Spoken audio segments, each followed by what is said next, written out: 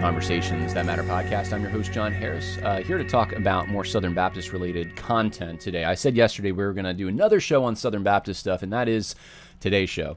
We're going to talk a little bit about something that happened last Sunday, something that I think is small, but it illustrates something bigger. And the thing it illustrates that's bigger is a active attempt, I believe, to shield social justice teachers at Southern Baptist institutions from the critiques of orthodox, regular, ordinary, pew-sitting, rank-and-file, conservative, those who are paying the bills, Southern Baptists.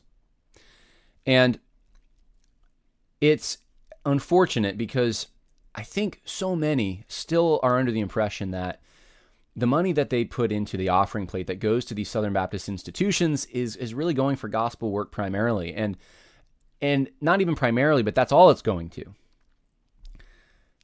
And I've made the point for a while that it's not that there's not good Southern Baptist seminarians out there who are going to preach the gospel, but there's something else going on. There's another gospel that's also been preached. And Walter Strickland actually is one of the people who's done this, who's injected another gospel.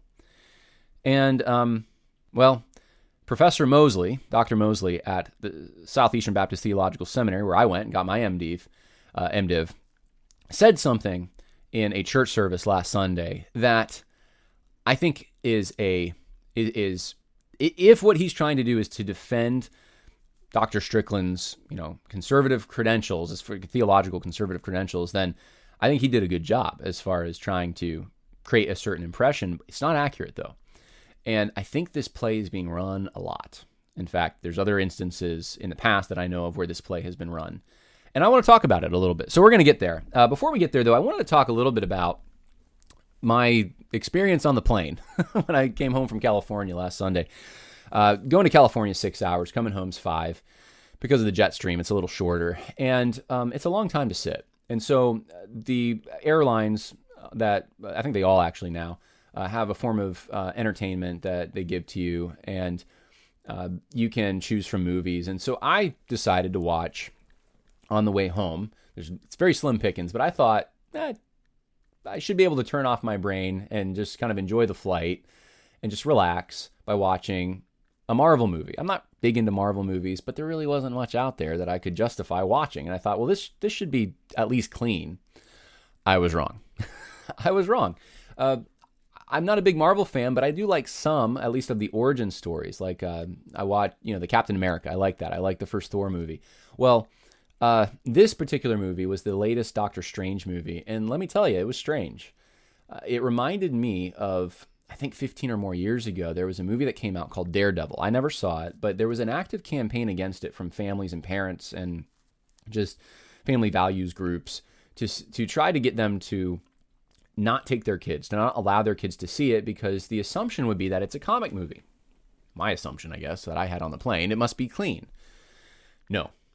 And I think now parents are probably they can't take that for granted. Everything's Daredevil now. There's just a lot of stuff that you have to be careful of.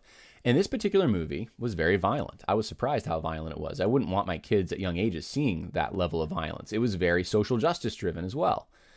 The themes even were very adult themes. But there was a scene in there in particular that I've noticed that's happening more and more, especially in Disney films, where the main character, whose name is America Chavez, they just call her America, and she has kind of Captain America-like uniform, but she's from a parallel universe, I guess, but she's Hispanic or Latino, and she's got 2 lesbian moms apparently, and I just was.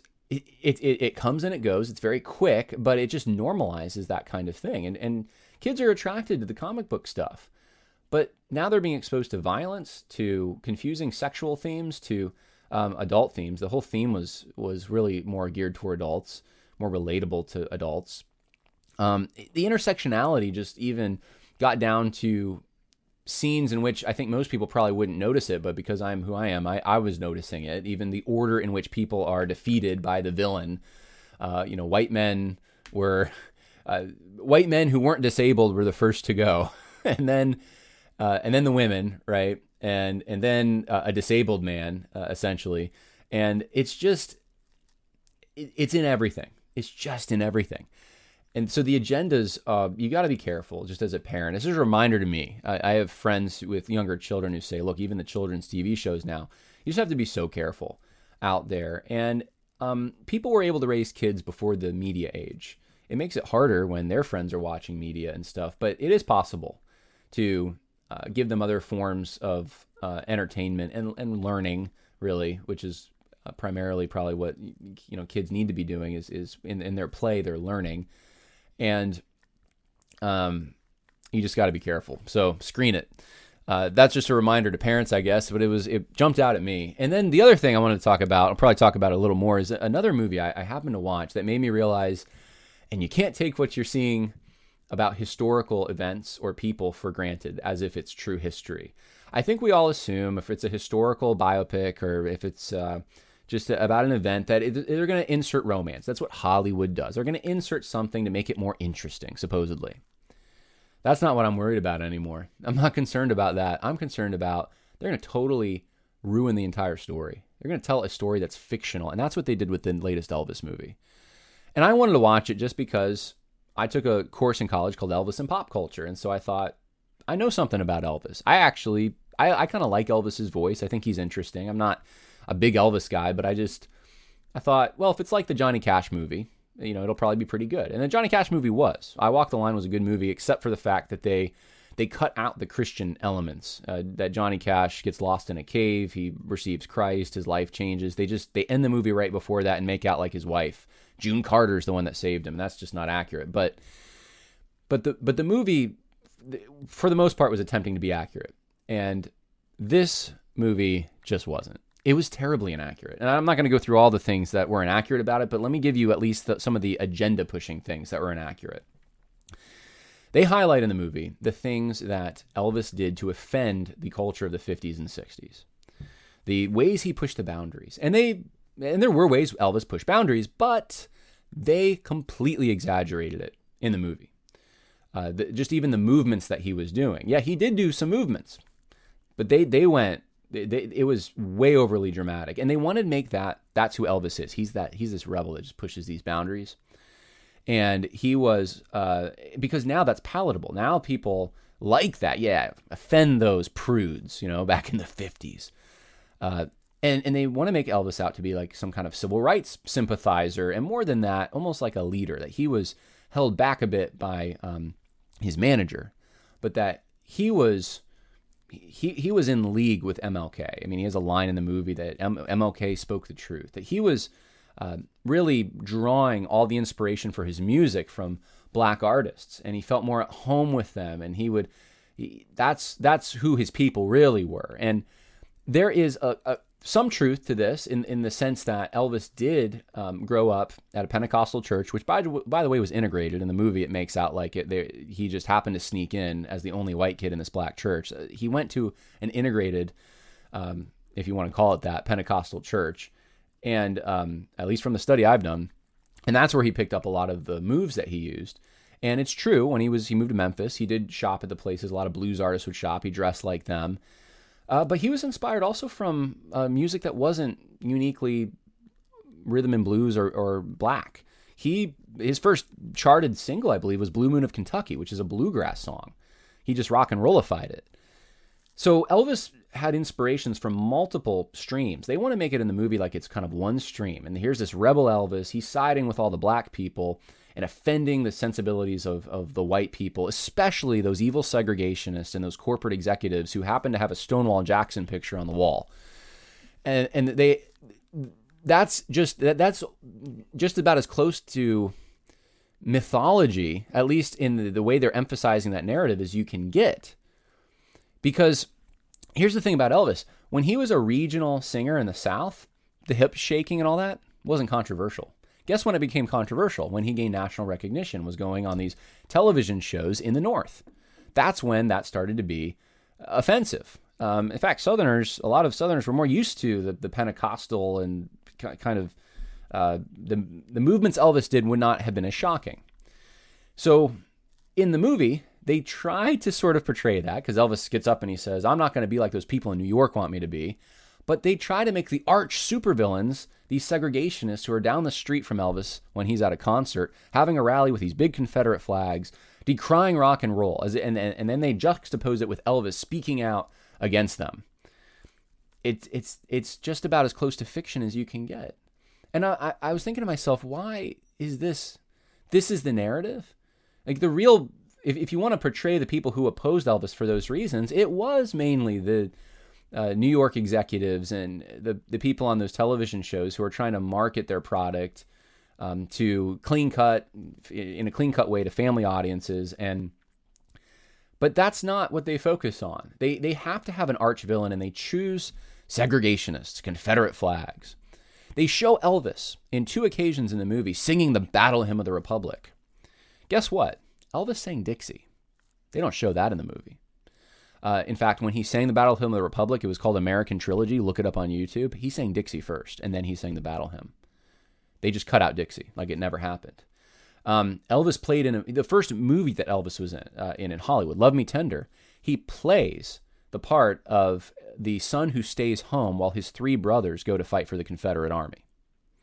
Elvis was a Southerner. He was not ashamed of it.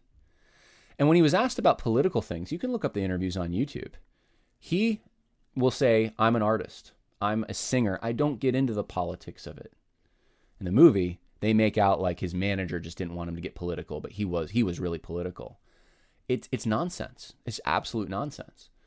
It's creating an Elvis that didn't really exist and trying to recruit him to the team of social justice and make him palatable today. Guess what other things were left out? The fact that when he started dating his wife, Priscilla, she was 14. Now, today, it would have been a little more acceptable back then, but it was a controversy back then. It was a big controversy. Today, that would be an even bigger controversy. Look what happened with Roy Moore a few years ago when he ran for Senate in Alabama. And the accusation was that he was going after 14-year-olds when he was like in his 20s. Well, that's what Elvis did. But that's not even, it's totally ignored in the movie. And I realized after watching, and there's a number of other things I could just that were horribly inaccurate. I could talk to you about. I mean, like, I don't know. Even the scene where he runs out of the house and he's upset, so he goes to hang out with his people, right? The people in Memphis at the Blues Club, and he gets advice from B.B. King. I mean, B.B. King knew him, but it wasn't like B.B. King was this sage in his life, and he just ignored the people at home because he wanted to go out and be with black people, and that's where he belonged. Sure, he would be with black people. And in fact, Elvis, they don't even show this in the movie, which is interesting to me, but Elvis was, before there was civil rights legislation, his concerts were integrated. That was actually one of the things that led to opposition to segregation was Elvis concerts were segregated. And then at the end of the concert, everyone's at the stage and no one cares. Just no one cared. Who cares where people sit, right? So this is actually one of the kind of cool things about Elvis, and one of the things you can look at to say, wow, trust was built in these concerts and things. They don't show that, though. And I have a suspicion why. It could be that the narrative is the federal government comes in and does the whole the civil rights and rights for ethnic minorities were forwarded by the federal government, and anything outside of that is suspect. Because if you start to believe that building trust between different ethnic groups is possible without the federal government, that's not an acceptable narrative. So I wonder whether that's the reason that wasn't shown. I'm not sure. But that is true about Elvis. And Elvis had an entourage that he often traveled with. They would rent out like carnivals at night and things like that. He became kind of nocturnal. And guess what? They were white. They were white. That's who he hung out with. So it makes out in the movie like he doesn't hang out with those people. They're just taking advantage of him. His manager's just taking advantage of him, making him do things he doesn't want to do, holding him back from saying political things he wants to say, drugging him as if Elvis wasn't complicit somehow in the drugs he was taking. And he died from ODing. So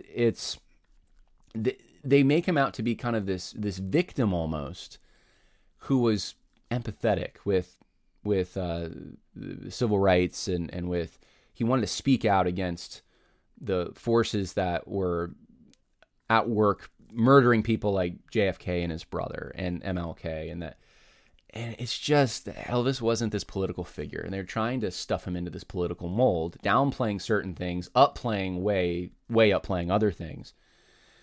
It's just not accurate. Even his Christmas special, they show his Christmas special in the movie, his 1968 special he did, and they make out like there's this big tug of war between him and his manager wants him to be more Christmas. And look, he sang Christmas songs, he sang gospel songs in that particular special.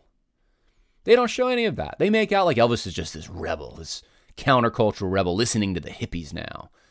It's it's so frustrating watching a movie when you know the history to some extent, and then you watch Hollywood's recreation of the history. The thing is, if I didn't know this about Elvis, if I hadn't done the research, I probably would have just kind of been like, oh, that's probably true. And I would have just moved on. And that's what a lot of people do with history. They watch a movie, they think they know what it is, and they move on. We can't do that, guys. We just can't assume we know about something because we saw the movie. And it's sad to me because I think there are some really good historical movies out there, but those times are past. Major Hollywood studios don't seem to be very interested in making accurate historical depictions. They would have actually had a much more interesting movie, I think, if they had tried to accurately portray Elvis with his flaws that we find unpalatable, even. They could have made him a much more relational character, and they don't. And I think part of it is they want to kill this kind of good old boy Elvis, Southerner Elvis, in the movie, and they want to show you this countercultural Elvis. And we're just not that one-dimensional. So they had a one-dimensional Elvis. It's not accurate. It's kind of, in my mind, the movie's kind of trash, to be honest with you, from a historical standpoint. But most of you don't listen to me for movie reviews, but I kind of just had to share it because I was kind of ticked after I watched it. I felt insulted that people thought that they could get away with such an inaccurate portrayal. But I thought it might be helpful too, just to, as a reminder, just be careful with that stuff. You know, find a good book on the subject maybe first. Find primary sources are always the best, but there's some good secondary sources too. Find some good stuff on it. There's, in fact, the Elvis. There was a biography I read of Elvis. I think it was called Fortunate Son. Maybe it wasn't. Maybe that's the Vietnam music. Let's see, music book I read. Oh no, it is the right one. Yeah, and it was pretty good. Fortunate Son: The Life of Elvis Presley. If you want to know about Elvis Presley, that was a good book that I read that I would recommend to you. All right, well, let's now that you're all movied out, let's talk about some other stuff. Let's talk about some Southern Baptist stuff, shall we? Some ERLC stuff. So, this happened last Sunday at a conservative, or known to be more traditional conservative church in the Raleigh area. And I want you to listen. I'm going to play 2 clips from it, and then we'll analyze it some. This is from a professor at Southeastern Baptist Theological Seminary, an older professor who most people wouldn't suspect would be bringing in social justice stuff, right? Here's what he has to say. Many people in our culture expect even followers of Jesus not only to approve of sin, but even to celebrate sin and to embrace ideologies that contradict the truth of the Word of God. Ideologies that are literally ludicrous to any thinking person, and yet they are affecting the direction of our culture. So if we do not embrace the lies of the devil and of our culture, then we are branded with labels like fundamentalist or narrow-minded or even oppressive and hateful. And those labels serve to discredit us and to marginalize us. And if you work in the marketplace or attend school or university, you know this to be true. You know how you are received in certain circles when you say things like, I love Jesus as my Savior, or I believe the Bible is the Word of God. I'm not making this point, just so we can collectively throw up our hands and ask, what is this world coming to today? No, I think it's important for us to see the parallels between what we experience right now and what the early church was experiencing as well. Because like the early church, we will see God bless us and use our faithful witness as well, but we will also see opposition from this world. This is the situation of the early church. It is our context as well. We should acknowledge the extent to which it is no longer politically correct to be a faithful follower of Jesus in some segments of our culture. But here's the question of today's message from the Word of God. What do we do when we're not politically correct? How do we behave when we feel like outsiders because of our commitment to Jesus? The answers are very simple, but they take a lifetime to live out. And they arise directly from the text before us. Peter, John, and the other Christians in the early church were also politically incorrect, so much so that they were arrested and threatened by the leaders of that time. And they were told not to preach anymore in the name of Jesus.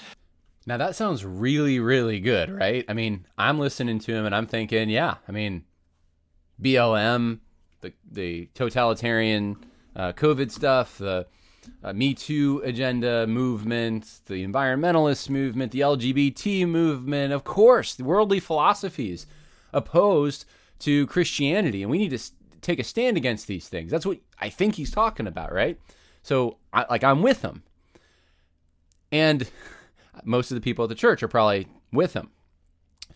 Then he says this. Listen to this. We need a place to run after we've taken another one on the chin. If you know and love Jesus this morning, if you believe the truth of God's Word, look around you and you will see a lot of other people like you. These are your people. This is where we go. A dear friend and colleague of mine at the seminary is named Dr. Walter Strickland.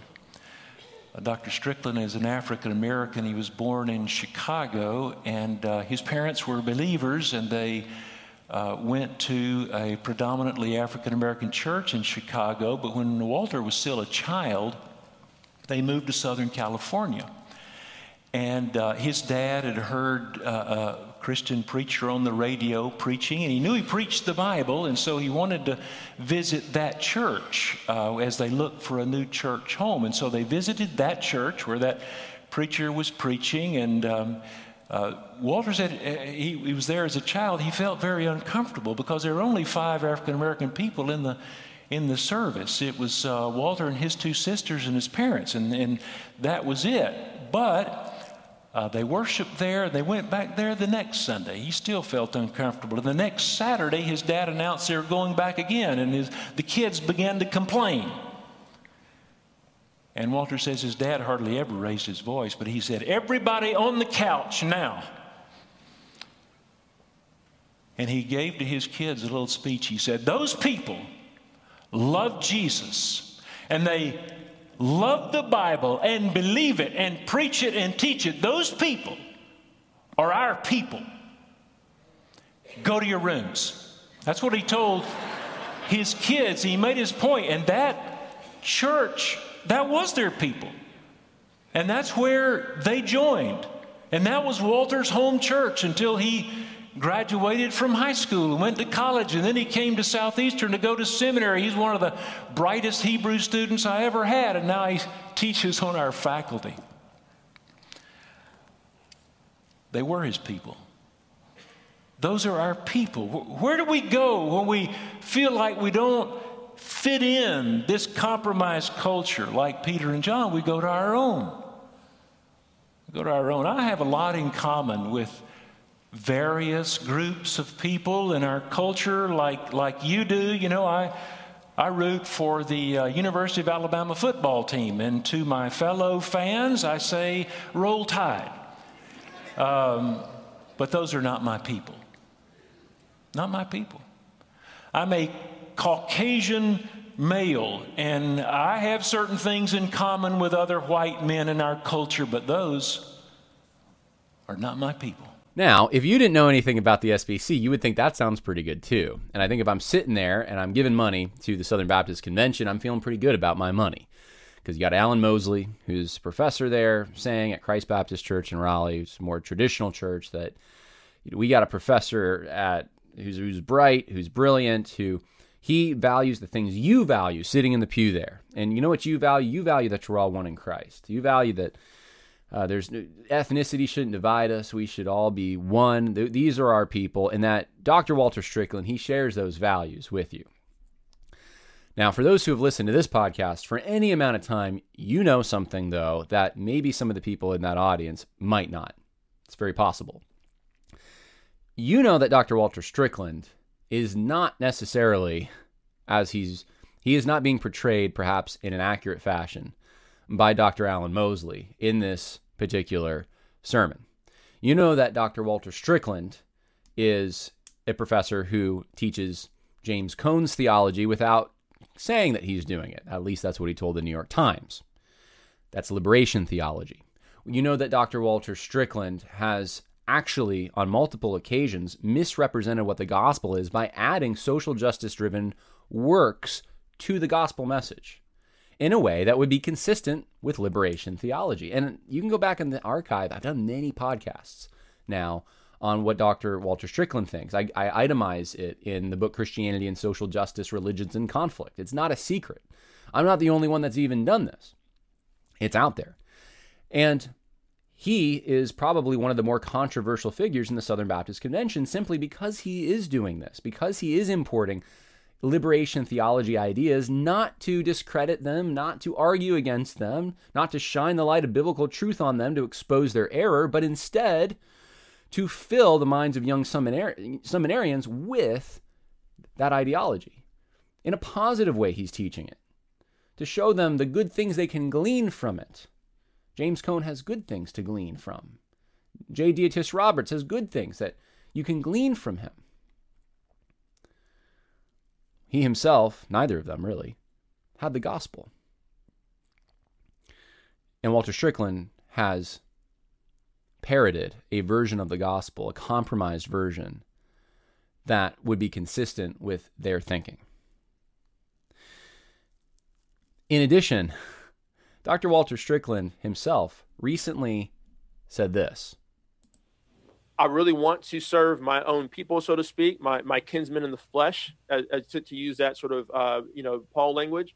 But I said, but I seem to be given some favor in these spaces that I'm in right now to build those bridges. And so as long as the Lord gives me favor and the opportunity to do work over here that I think is productive, I'm going to remain and build those bridges. And so, and if it ever came to the point where I felt like it was a true stalemate, I would go and minister to those who I identify with, ethnically speaking. So that's a question that came along several times throughout my own journey, but the Lord has kept showing me, okay, Walter, there are spaces within evangelicalism, predominantly white evangelicalism, where moves can be made. As long as the Lord allows me a place where I can be productive and I can see fruit being born from not only this general gospel ministry, but also the gospel applied to specific areas that plague African Americans and our relationality with our brothers and sisters in Christ. As long as I can see fruit in some spaces, then I'll stay. One of the challenging things is that I haven't seen fruit in all spaces.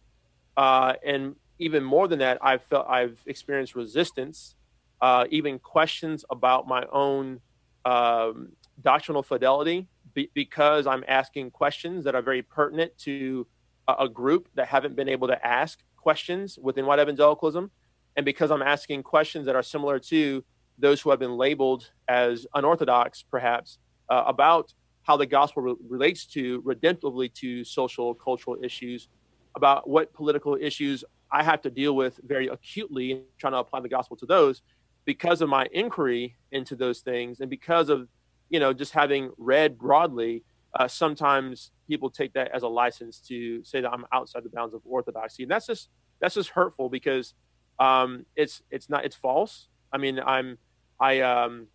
I was elected to the faculty at Southeastern Seminary. I signed the Baptist Faith and Message 2000 enthusiastically. I'm very comfortable with it. I'm grateful to be at a school where we have the 4 confessions that we have. And so I would say that being called into question because I'm grappling with the gospel with sometimes a different set of issues than the average SBCer, that's been hard. I don't think everyone has to be in a white evangelical space who's a minority, but I do think that there are people that God is sort of shaping to really be able to do work like this. And so I do think that's the case. I do think the Lord has given me the opportunity to do some work in areas like this, but the reality is that I really see a genuine desire for people to move forward on these issues. I do think that there are people who are crying out for a biblically based voice that they can trust. And we just have to be able to say, hey, this is how this works. And so I've been given the opportunity to let folks know this is how this works biblically, theologically. There are folks who are excited about moving forward, and they need direction, biblically oriented direction, and not just pragmatism, and not just getting their answers from other theorists who are out there who are not Christian. You have to have a good biblical theological rationale for this, so that those people exist. And there's also people who, so basically, because those folks exist, because I have seen real progress on these issues, despite some of the frustrations that are there, that's why I stay, man. Well, there you have Dr. Strickland in 2020. This is December of 2020, so within the last 2 years, saying that the reason he's in these white evangelical spaces, his term, not mine, is because he sees progress being made towards a goal that he has. And he says it over and over in this particular podcast. I'm putting the links, by the way, in the info section, so you don't need to ask me for them. They're there in the info section if you want to check them out. And what is that goal? Well, he says he's applying the gospel. To what? To issues white evangelicals haven't applied it to. Well, what would those be? Race relations. He's the head of Kingdom Diversity. And reading as much of Walter Strickland as I've read and viewing lectures of his, I know what he's talking about. I know he's talking about forwarding this multicultural, this diversity initiative, this agenda, this liberation theology would be in league with at the Southern Baptist Seminary. And as long as he sees progress in that, he's staying. That's why he's staying. That's why he's in these quote-unquote white evangelical spaces, because he says that he identifies with his kinsmen according to the flesh. Now, that runs counter to what you just heard Dr. Mosley say about Dr. Strickland, doesn't it? Dr. Mosley is saying, look, Dr. Strickland is a wonderful man at the seminary, wonderful man who he views the kingdom of God as his family.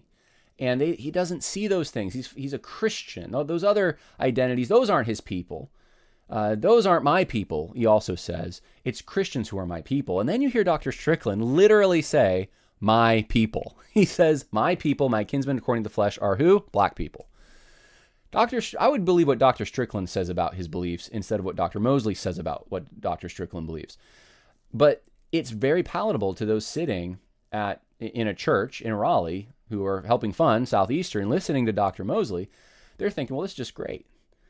Yet, Dr. Strickland, he's not fairly representing what Dr. Strickland actually believes. Dr. Strickland is saying in his own words that there's only one reason I've been afforded opportunities here, and I can make progress towards the agenda that I have. This race-driven agenda, the kingdom diversity agenda, whatever you want to call it, racial reconciliation. There's so many different terms that have been used, but this importing of black liberation theology, he's seeing progress in this arena. If he didn't see progress, he wouldn't stay.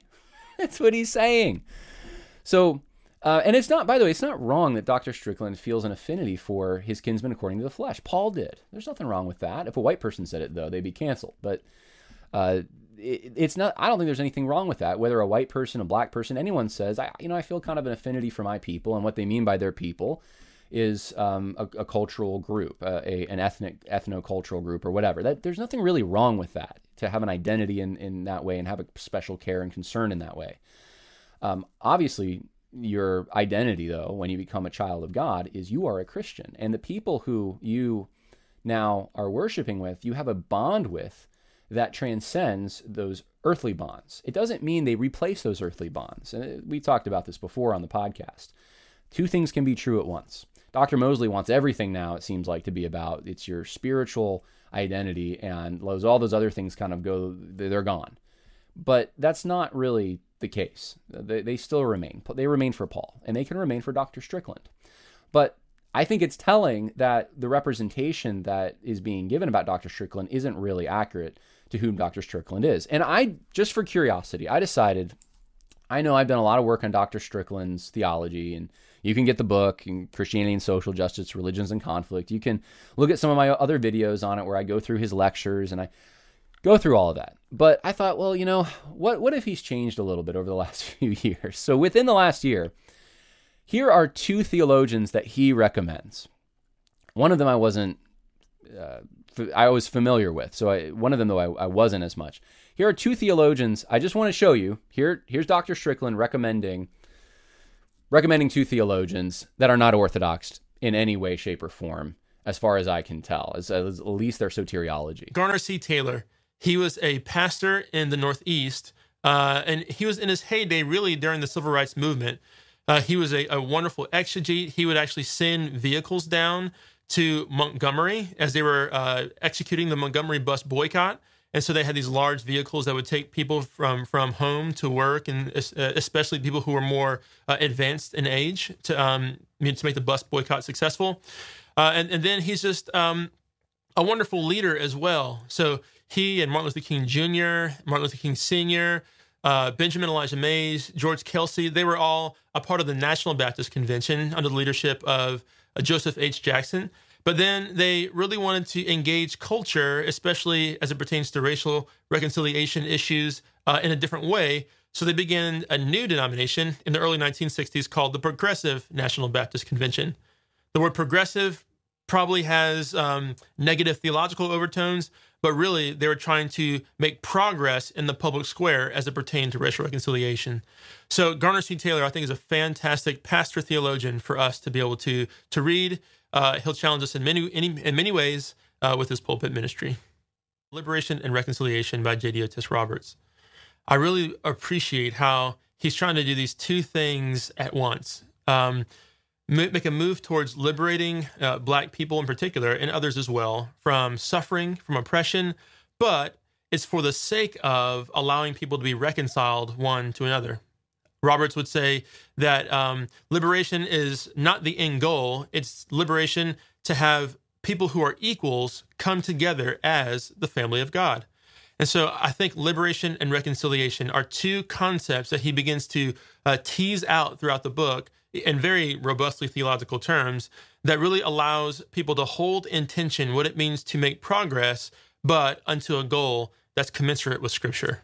Now, I need to be crystal clear here because this can be easily misunderstood, but here's the thing. It is okay to admire flawed men, sinful men, who excelled in certain areas, who made positive contributions, who showed good character. It's okay to want to pass that down to your kids. Here's what's not okay, and here's, I think, what Dr. Strickland to some extent is doing.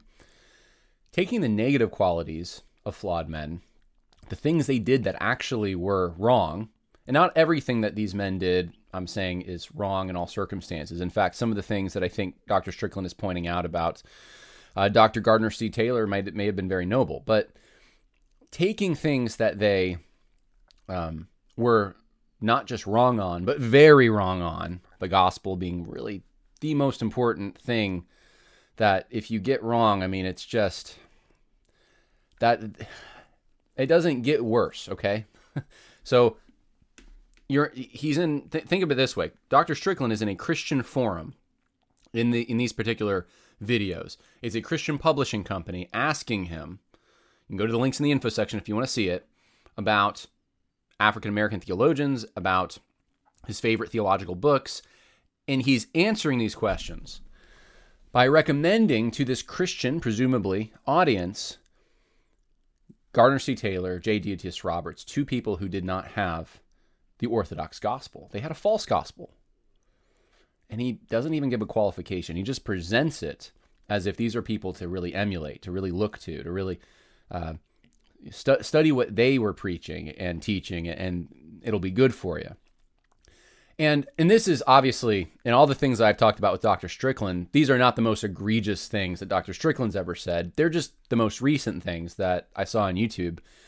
And I just thought, man, he hasn't changed as far as he's still saying the same kinds of things. He's still recommending things.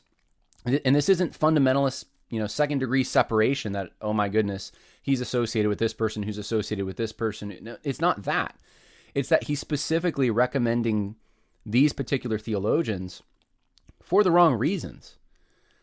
This is what Gardner Taylor said about the gospel.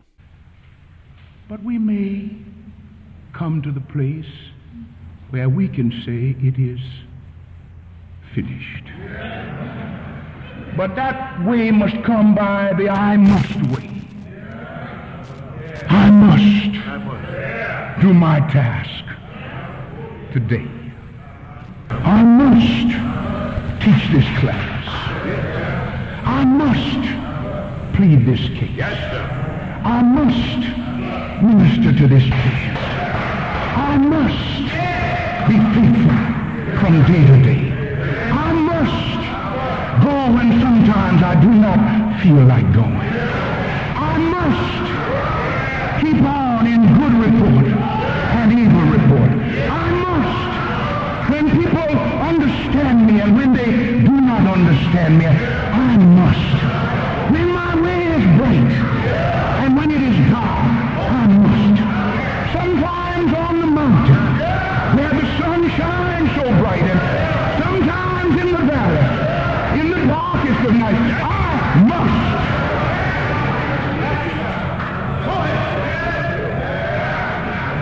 And by that way, to say at last, when our hands fall limp from whatever it is he has given us to do, to be able to say it is finished. Now, what did Jesus mean when he said it is finished? Of course, he was talking about the payment for our sins being made. He had done it all. Jesus paid it all to him I owe. That's all he was saying. It is finished. He had completed the suffering, the sacrifice that was needed in order to make a way so we could be right with God. So our payment, our debt of sin, could be completely 100% satisfied. That's what Jesus meant when he said it is finished. However, Gardner C. Taylor, when he says it is finished, he says it means we must follow the I must way.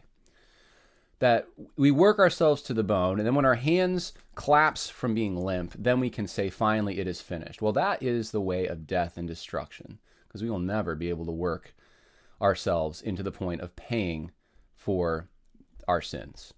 Jesus is the only one that could pay for our sins. There's nothing. The I must way is the road to perdition. It's works righteousness, and it's not inconsistent with other things that Gardner Taylor said. I have a few books snippets that I went online and I was looking around to see if I could find where he defines the gospel. Here's one of the books he wrote called Our Sufficiency is of God. And here's what he says in that particular book. Humor, like all components of communication, lies shrouded in mystery, yet it penetrates even to the recesses of the heart. No wonder one theologian says angels break through us when wholesome laughter abounds. In genuine mirth, we experience as God's grace. In fact, humor possesses the capacity to brighten the hard demand the gospel makes on us Christians. Whoa, the hard demand? Hold it, the gospel makes a hard demand on us, really? The way, not easy despite what some assert, requires focus and serious attention, discipline too. Biblical preachers project that hard truth. Yet if both preacher and listener live out the requirement of the gospel, balance must characterize lifestyle, perspective must refresh the soul, a good laugh helps. Man, that really doesn't jive with my burden is light. That really doesn't sound like good news, does it? It's a works righteousness gospel. It's a social gospel. Here's another book by Gardner C. Taylor called Faith in the Fire. And in that particular book, he says this: God, to be our God, must enter the arena of our troubles, the theater of our operation. This is the heart of the good news we call the gospel. Now, let me stop there. That sounds exactly like liberation theology. I'll keep going. We have a God who comes where we are. We can hear in the distance the cry of one who has stood over a fallen and wounded race and has watched the God of all the earth feel their loneliness, participate in their heartbreak. We have no less a gospel than that God is kin to us. one hears the word of the brave old book and takes hope, for our heart waits for a God who can feel our sorrow and share our heart's desires. Nothing about propitiation, nothing about adoption, reconciliation, nothing about sins being paid for, that transaction. This is the liberation theology type gospel.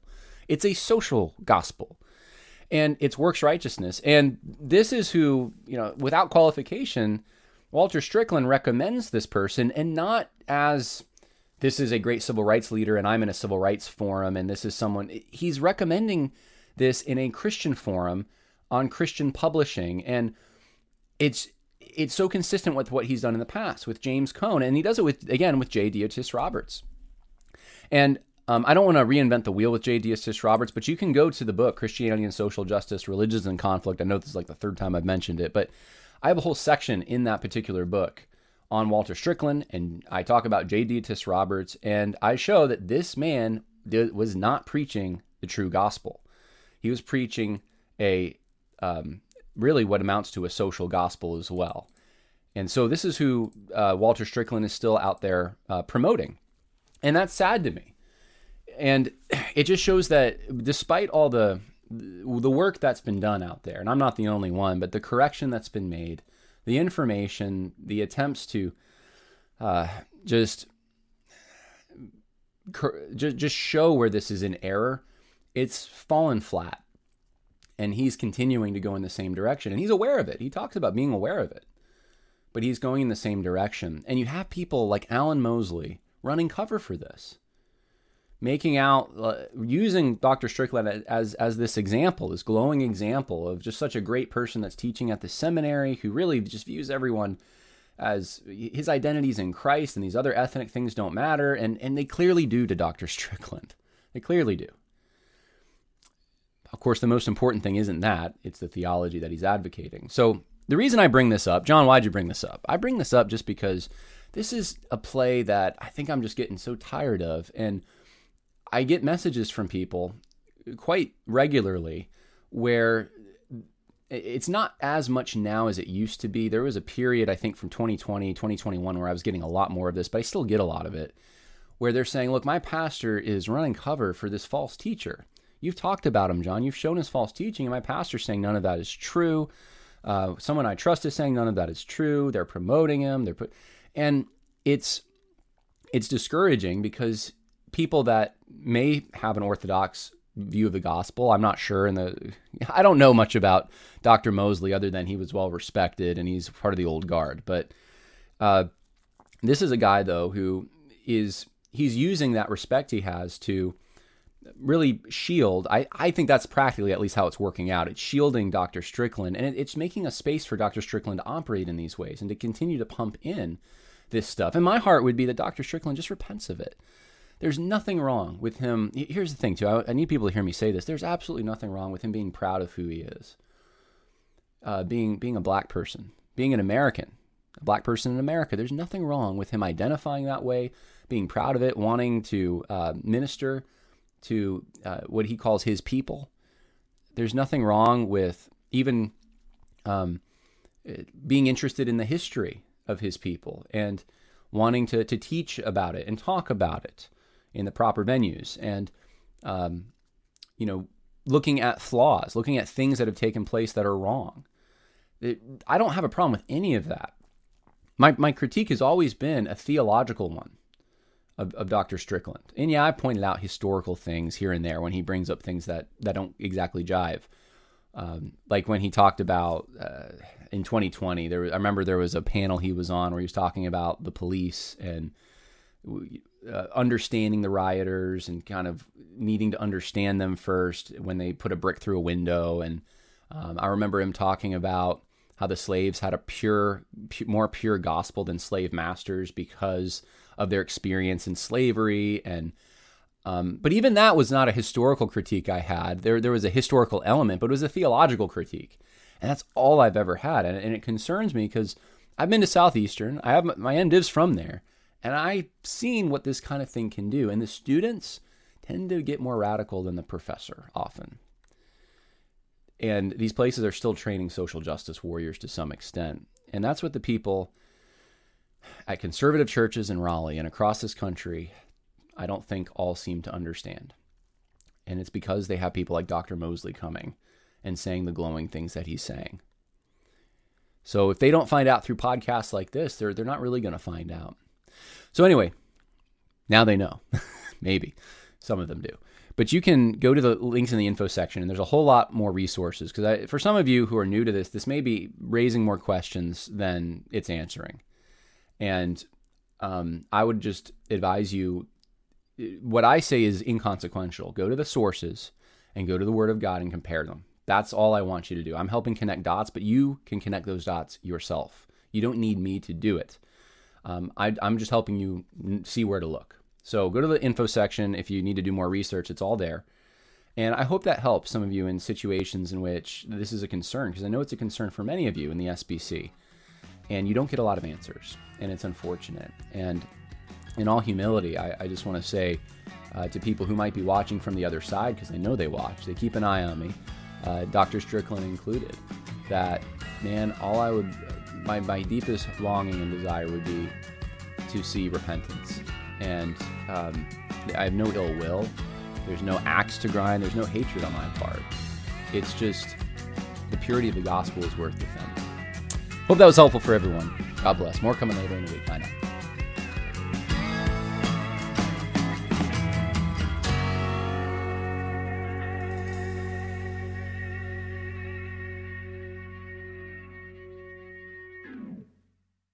You know how to book flights and hotels. All you're missing is a tool to plan the travel experiences you'll have once you arrive. That's why you need Viator. Book guided tours, excursions, and more in one place. There are over 300,000 travel experiences to choose from, so you can find something for everyone. And Viator offers free cancellation and 24/7 customer support for worry-free travel. Download the Viator app now and use code Viator10 for 10% off your first booking in the app. Find travel experiences for you. Do more with Viator. You know how to book flights and hotels. All you're missing is a tool to plan the travel experiences you'll have once you arrive. That's why you need Viator. Book guided tours, activities, excursions, and more in one place to make your trip truly unforgettable. Viator has over 300,000 travel experiences to choose from. Everything from simple tours to extreme adventures and all the niche, interesting stuff in between. So you can plan something that everyone you're traveling with will enjoy. Real traveler reviews give the inside scoop from people who've already been on the experiences you're considering. So you can plan with confidence. Free cancellation helps you plan for the unexpected. And 24/7 customer support means you can travel worry-free. Download the Viator app now and use code Viator10 for 10% off your first booking in the app. Find travel experiences for you. Do more with Viator.